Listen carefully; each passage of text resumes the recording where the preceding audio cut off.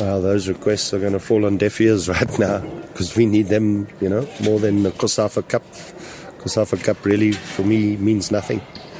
The AFCON is obviously a lot bigger, but we don't have any of those players that is going to be going to the AFCON. So if any of our players are called up to the COSAFA, I'm going to say no.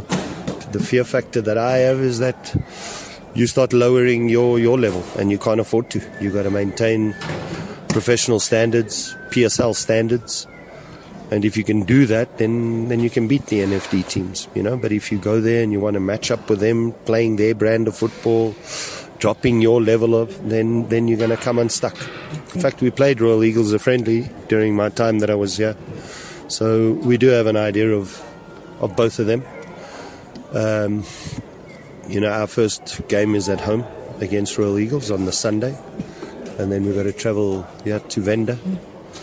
So, those two first games are very, very important. What we get out of them is extremely important at home and away.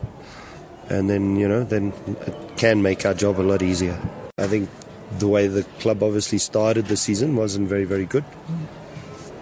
And possibly, because they had a good season the season before, they assumed that life would be easy. And in the PSL, you get proven wrong time and time again, because you've seen, again, the results today. Cape Town City losing to Leopards, Chiefs losing to Tsha. Normally you wouldn't expect that, but in this league it shows you it does happen. It's very important for us to obviously win our home games, and then we need to go and collect something away. But we've shown we can do that. We've done it here against Baraka, we've done it against Leopards. Difficult journeys. Hindsight is always easy.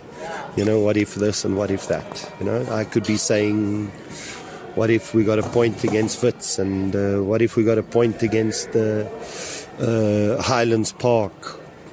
We wouldn't be in the playoffs, but we can't utilize. That's what we got, and you just got to move on.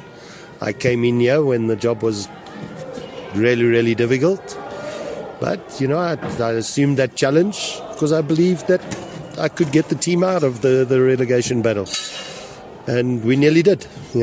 We've given ourselves a fighting chance getting into the playoffs.